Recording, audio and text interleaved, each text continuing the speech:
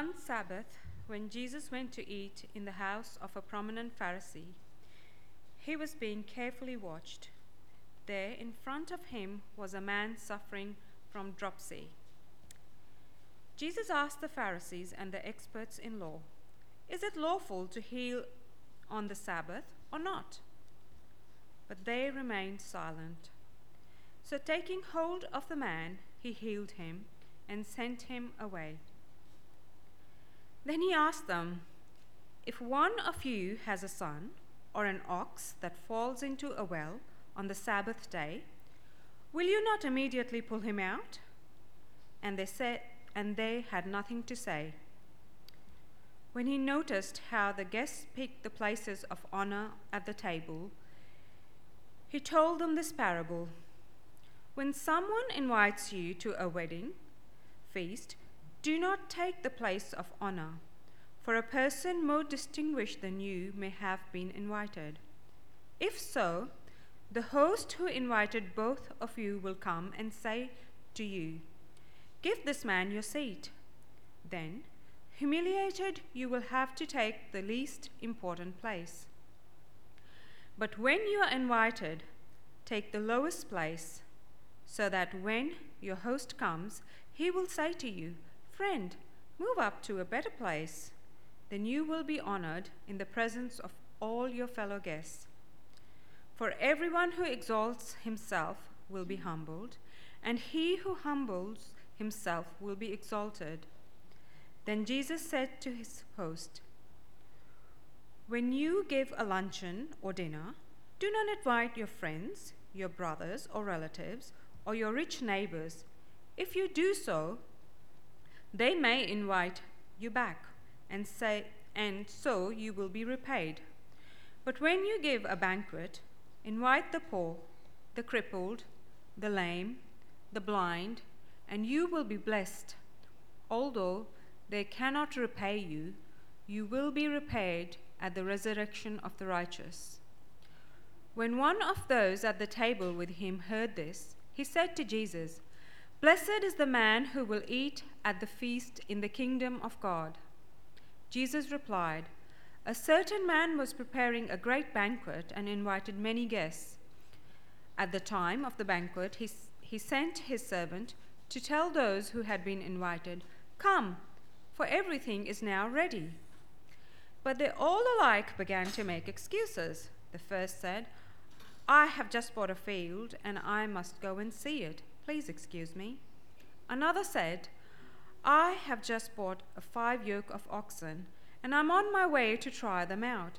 Please excuse me.' Still another said, 'I just got married, so I can't come.' The servant came back and reported this to his master.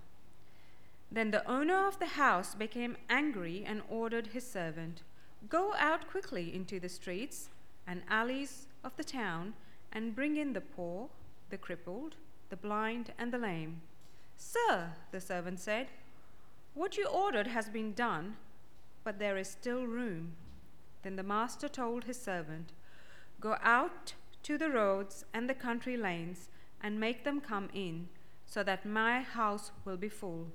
I tell you, not one of those men who were invited will get a taste of my banquet.'"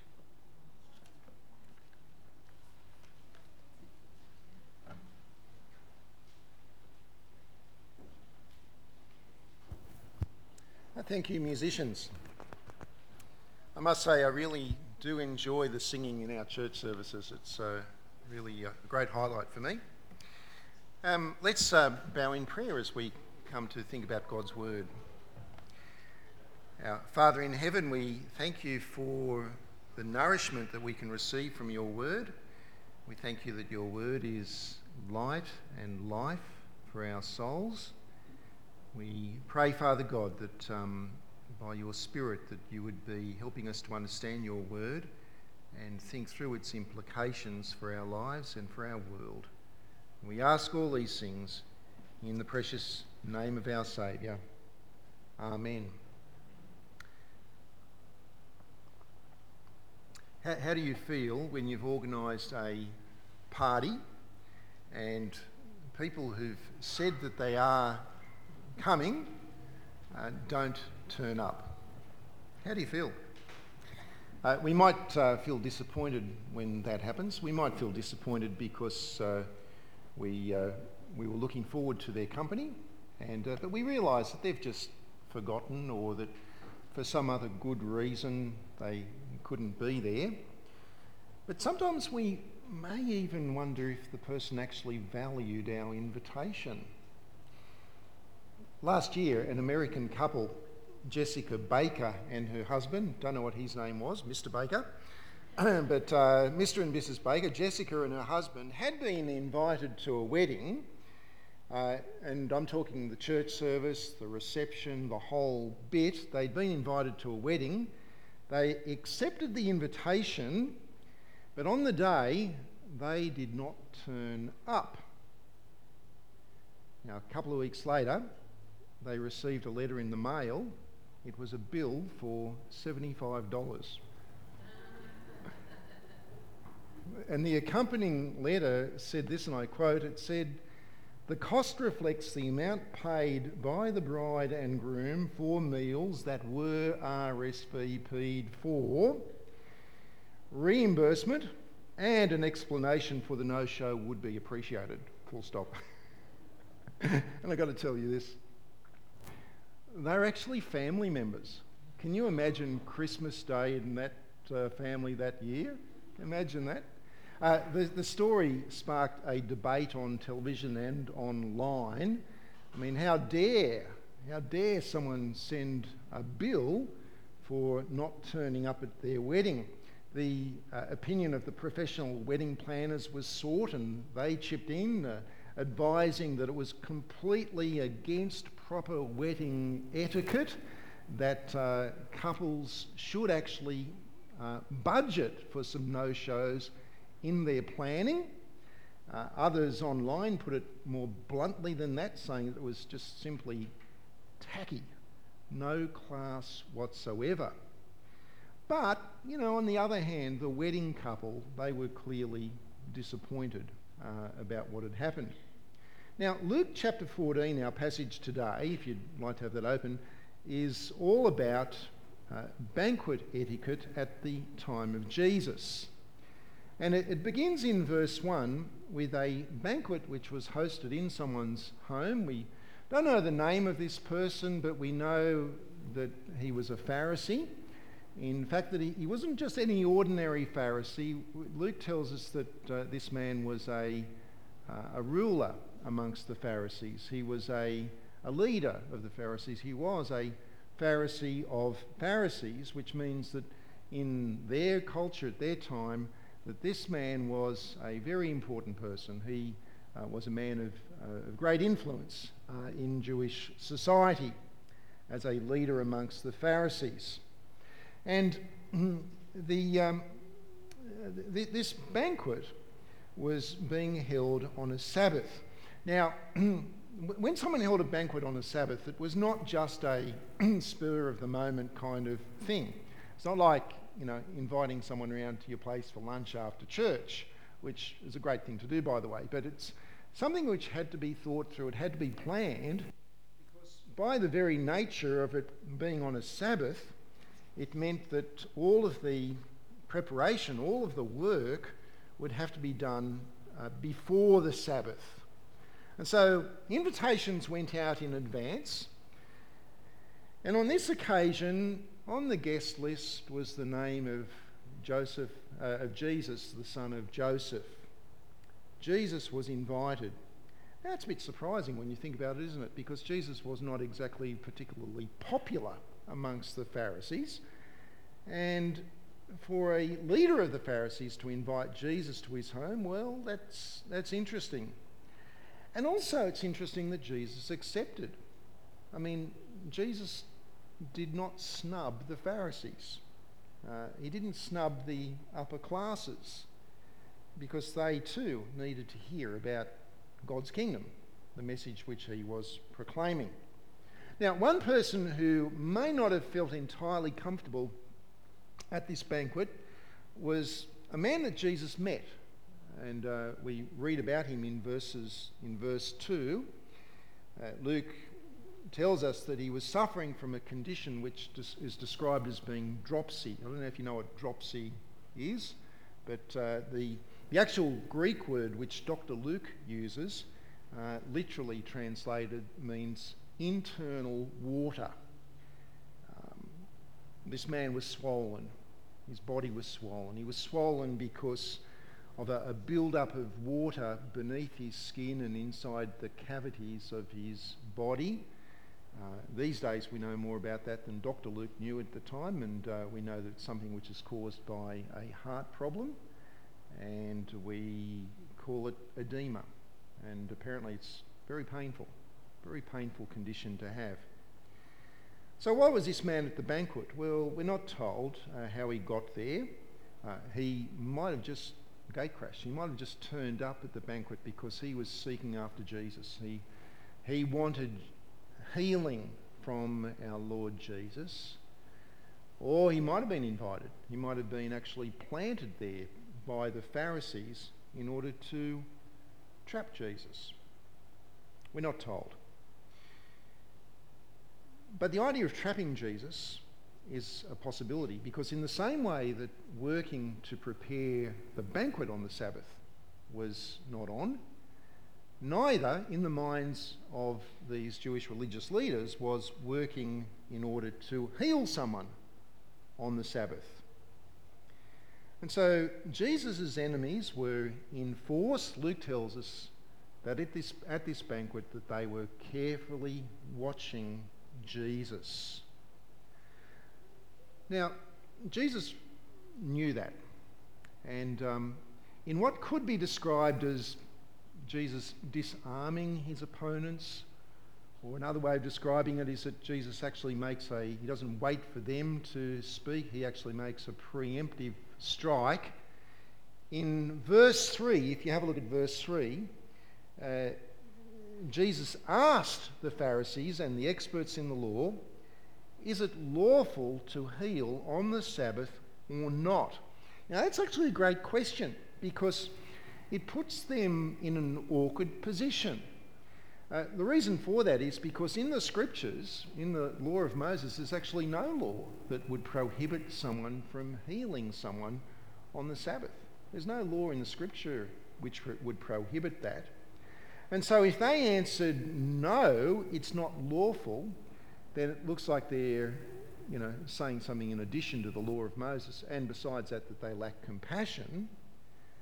However, they can't say yes either, that it is lawful, because in their own rabbinic law, in the traditions of the religious elite, their own rabbinic law did prohibit someone from doing the work of healing a person on the Sabbath unless the sick person's life was at risk.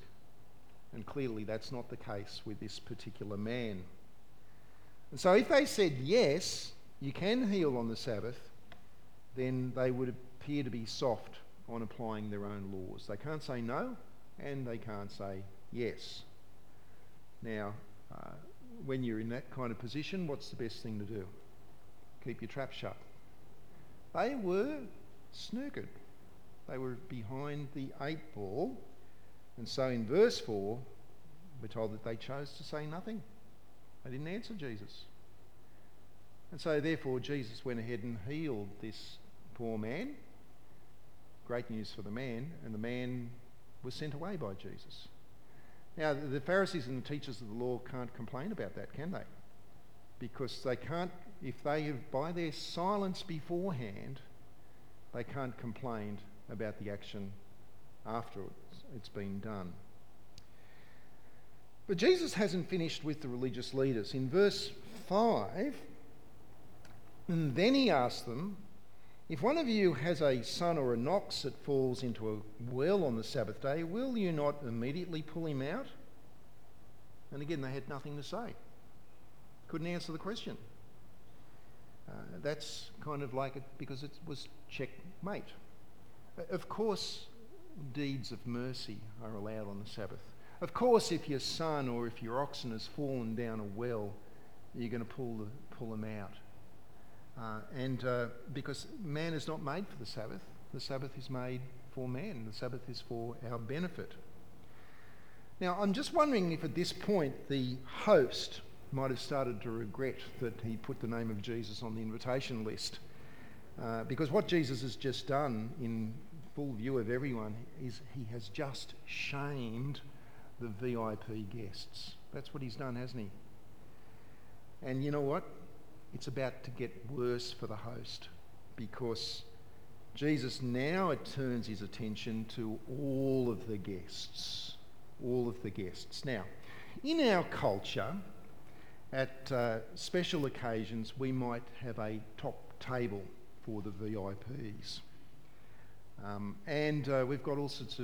We've got various dining etiquette as well. You know, my mother used to teach me, always sit up straight at the table, Scott. Hands off the elbows off the table, and don't talk with your mouth full. Is that right, Mum? We sit up straight at the table, and we do have sometimes on special events a top table. First century Jewish banquet culture was different to that, and it was more complex. You didn't sit up straight at the table because you actually ate in a reclined position. You would recline on a couch, leaning on your left elbow. It actually doesn't sound particularly comfortable to me, but that's what they did.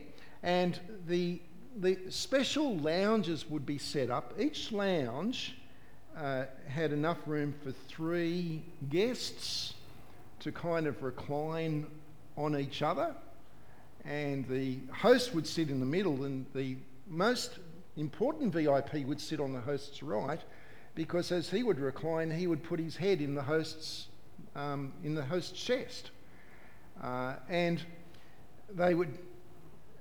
The way that they would lay out these tables, or these lounges rather, around the table, would be in a U-shaped pattern, where the most important table where the host would sit was at the base of the U, and as it sort of fanned out in both directions, so too did the positions of importance, so that the people who were reclining at the very last tables, furthest away from the host, were the least important people at the banquet. And you know what? It's one thing to, as Jesus did, observe at this banquet that guests were actually scrambling to get the positions in the lounges that were closest to the host. It's one thing to observe that sort of thing going on. It's quite a different thing to actually start talking about it and speak about it at the banquet. And that's exactly what Jesus did, because Jesus wasn't there in order to hobnob. Jesus was there in order to make a difference. And he actually spoke up. And he tells this parable. Have a look at it, verse 7. In verse 7, Jesus says, when he noticed how the guests picked the places of honour at the table, he told them this parable. When someone invites you to a wedding feast, do not take the place of honour, for a person more distinguished than you may have been invited. If so, the host who invited both of you will come and say to you, "Give this man your seat." Then, humiliated, you will have to take the least important place. But when you are invited, take the lowest place, so that when your host comes, he will say to you, "Friend, move up to a better place." Then you will be honoured in the presence of all your fellow guests. For everyone who exalts himself will be humbled, and he who humbles himself will be exalted. Now, why on earth would someone choose the higher position for themselves without actually being placed there by the host. There wasn't a name plaque there saying your name. Why would you choose? It's about pride, isn't it? It's about status. It's about self-importance. It's because you think that you actually deserve the top spot and you want others to see that and you want others to think highly of you. But it's a risky strategy because, as Jesus points out, if someone more important than you turns up late, then guess what's going to happen to you? You're going to get bumped off. You're going to get bumped off the top table, and by that time, all the other guests will have arrived, and you know where the vacancies are going to be? Down at the very end. And the host is going to ask you to take your place at the end in full view of everyone. Much smarter to pick the lowliest place, and then when the host sees, he says, no, come on, you've got to come up, and do that in front of everyone, and you'll be honoured. Actually, the proper etiquette in the first century, as espoused by certain rabbis, was that when you arrived at the banquet, you work out who else is there, you work out what your rightful position is, and then you choose to take a position 2 or 3 places below that. Only 2 or 3. And the hosts would know that this is going on, and so they would come and they would invite you to take 2 or 3 places higher.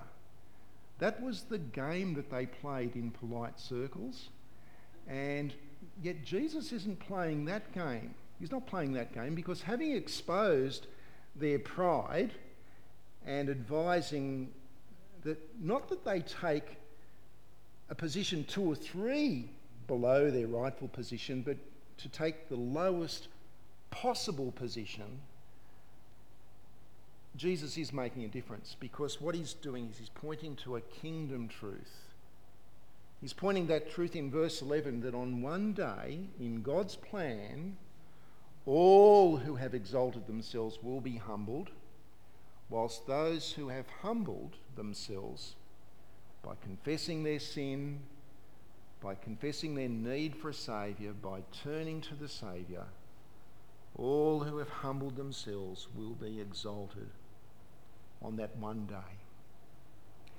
Now, Jesus is not yet finished, because having firstly rebuked the VIPs, and now having gone and rebuked all of the other guests that were jockeying for position, he now turns on the host himself. Verse 12.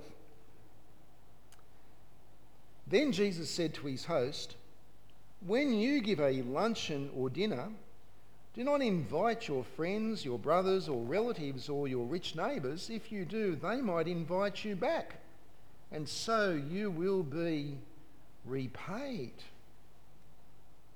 Now, Jesus here is not, he's not against normal social life. If you want to invite me around to your place for a barbecue, I'm happy to accept the invitation. He's not against us inviting our friends and our relatives to parties and barbecues and that sort of thing, or for that matter, your neighbours, even if they are rich. He's not against normal social life. After all, he was at a banquet himself. It's a question of motivation. Because when we put on the big party, the big banquet, and we invite all these people, it might look like we are being very, very generous, opening our home and putting on this lavish food and being generous, but we might actually be craving something in return. Perhaps a little bit of social kudos. Perhaps we're interested in getting an invitation to our neighbours, our rich neighbour's house. Maybe, an afternoon on his yacht with him, something like that. Or somehow networking. We're networking for our own advantage. And you know what? Jesus says, well, if that's what you're on about, and if that's what happens, if you do get the invitation around to your rich neighbour's house, then good on you. You know, congratulations. Enjoy it while it lasts, because guess what? That's all you get. That's called reward received in full. I know some elderly ladies who are not in a position to put on big lavish banquets at their place, but on a regular basis they all get together and they make sandwiches. They make loads of sandwiches, and they pack them up into little, brown paper bags, and they add a few other goodies in them as well, like some beanies and things like that. And then they go out into the parks around Central Railway Station in Sydney, and they seek out for the poor, the destitute, the homeless, the hungry, and they give them some sandwiches. Now, it's not going to solve the structural problems of homelessness, but I tell you what, to the person who is poor, helpless, and hungry, that means everything. That means everything. And they don't do it for any reward. There's no personal gain or advantage in it. The people that they're feeding cannot repay. It's impossible for them to repay. Verse 14. Verse 13. In verse 13, but when you give a banquet, invite the poor, the crippled, the lame, the blind, and you will be blessed. Although they cannot repay you, you will be repaid at the resurrection of the righteous. At the resurrection of the righteous on that last day. You know, one of the guests who was there on this occasion, he began to see where Jesus was heading with all of this. Because in the Bible, a banquet is a picture of heaven. We saw that last week, didn't we, when we looked at Isaiah chapter 25, where the choicest of meats, the finest of wines, these are earthly symbols of a great heavenly reality. These are things which we can wrap our minds around. We know that that means satisfaction, fullness, happiness and joy and so on. And it points us to a heavenly reality of a great heavenly banquet of death swallowed up, of tears wiped away, a reality of forgiveness of sin, a reality of relationship with God, a reality that goes on forever for all who have not only accepted the invitation to this banquet, but by their faith have turned up.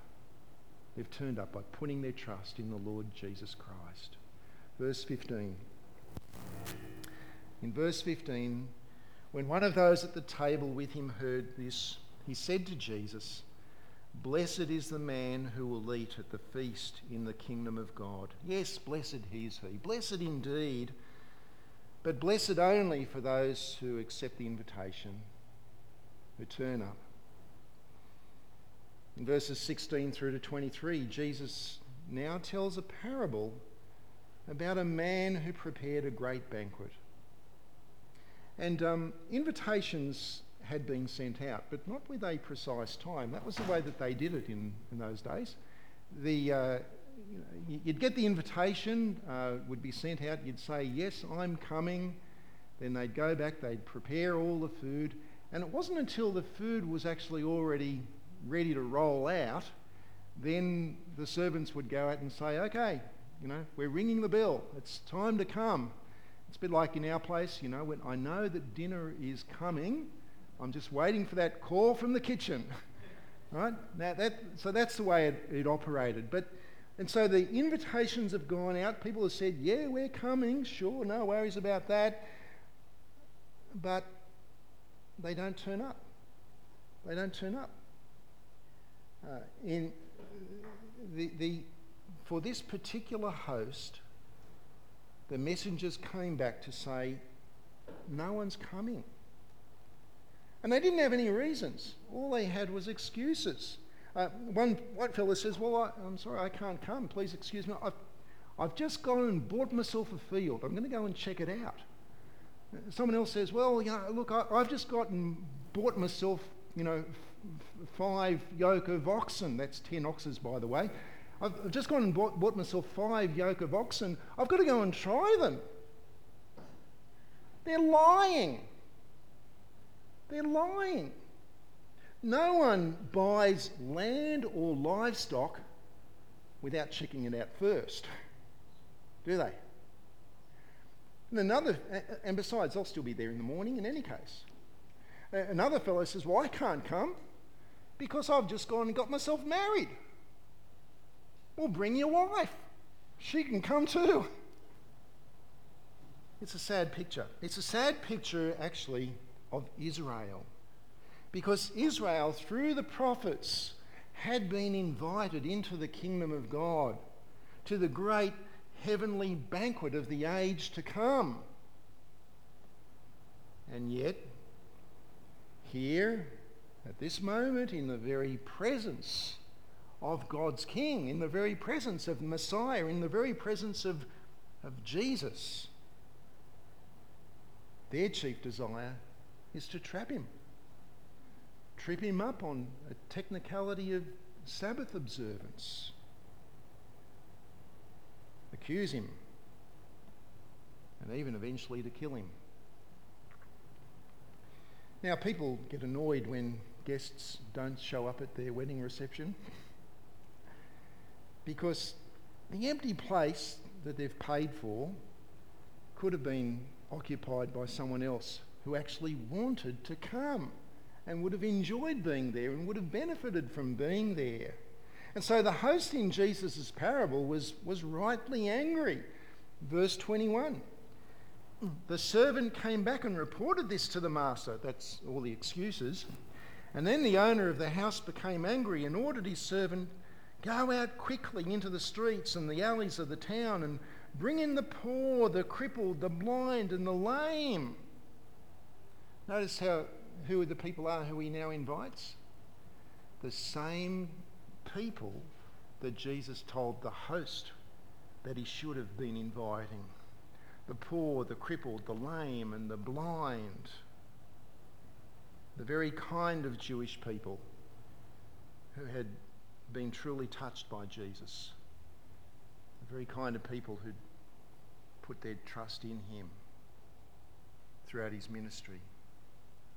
And they go and do that. They go and bring in all of the poor and the crippled and the lame and the lame and the blind.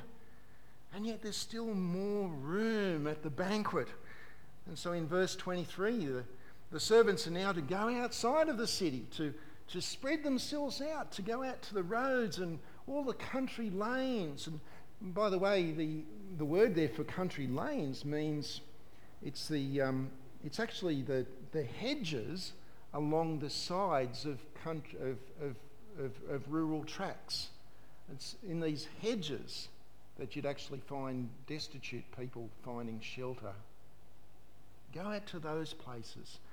So here we have a picture of the invitation to God's kingdom spreading out from Jerusalem and into Judea and into Samaria and into all of the world. The very plan that we see as it's brought to fruition in the book of Acts, into the Gentile world.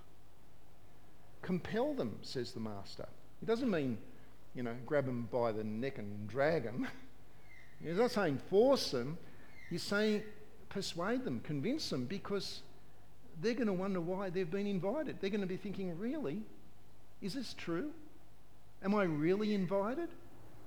Persuade them, let them know, yes, they are invited to come along. Because the offer of salvation is for all people. God will exalt any person who humbles themselves, confesses their sins, and trusts in Jesus as their Saviour. Rich or poor, healthy or afflicted with dropsy afflicted with whatever, Jew or Gentile. And no matter how great your sin, no matter what you've done in your life, no matter how unworthy you are, this banquet is for every person who's forgiven through Jesus. And so we need to do some inviting, don't we?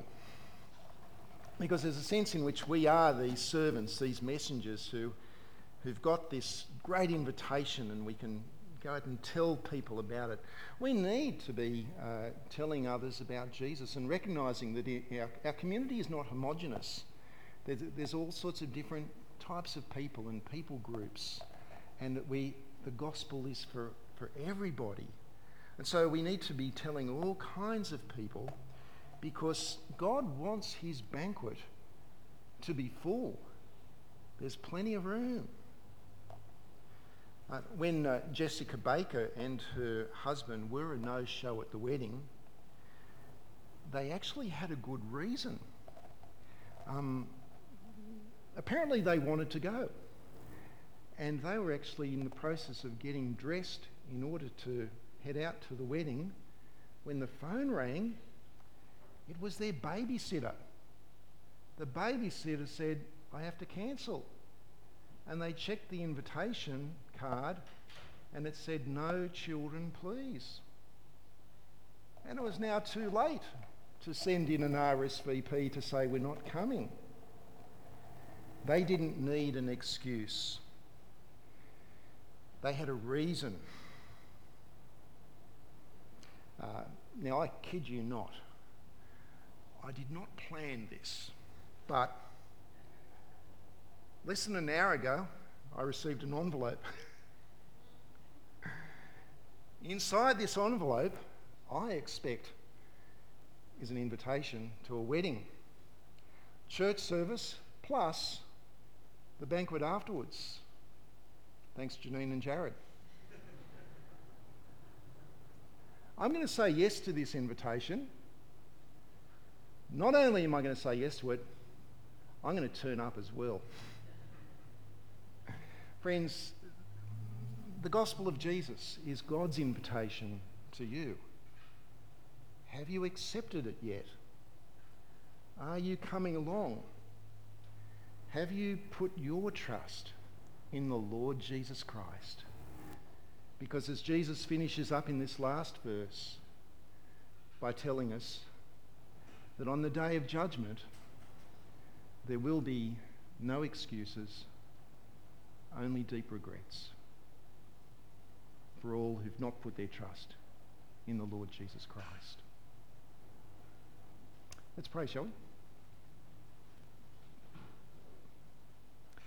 Heavenly Father, we want to thank you for your great plan of salvation, the great banquet at the end of, in the next age, and we thank you for the invitation to come along to that. We thank you for Jesus, who by his blood shed on the cross makes that invitation available for all people. We pray for ourselves, Lord God. We pray that we would be people who take the heavenly realities of your mercy and apply that in our lives.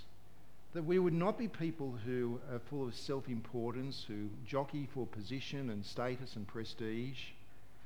That we would not be people who do things for our own advantage, but rather that we seek after the needs of those who have less benefits than we do, as you have been towards us.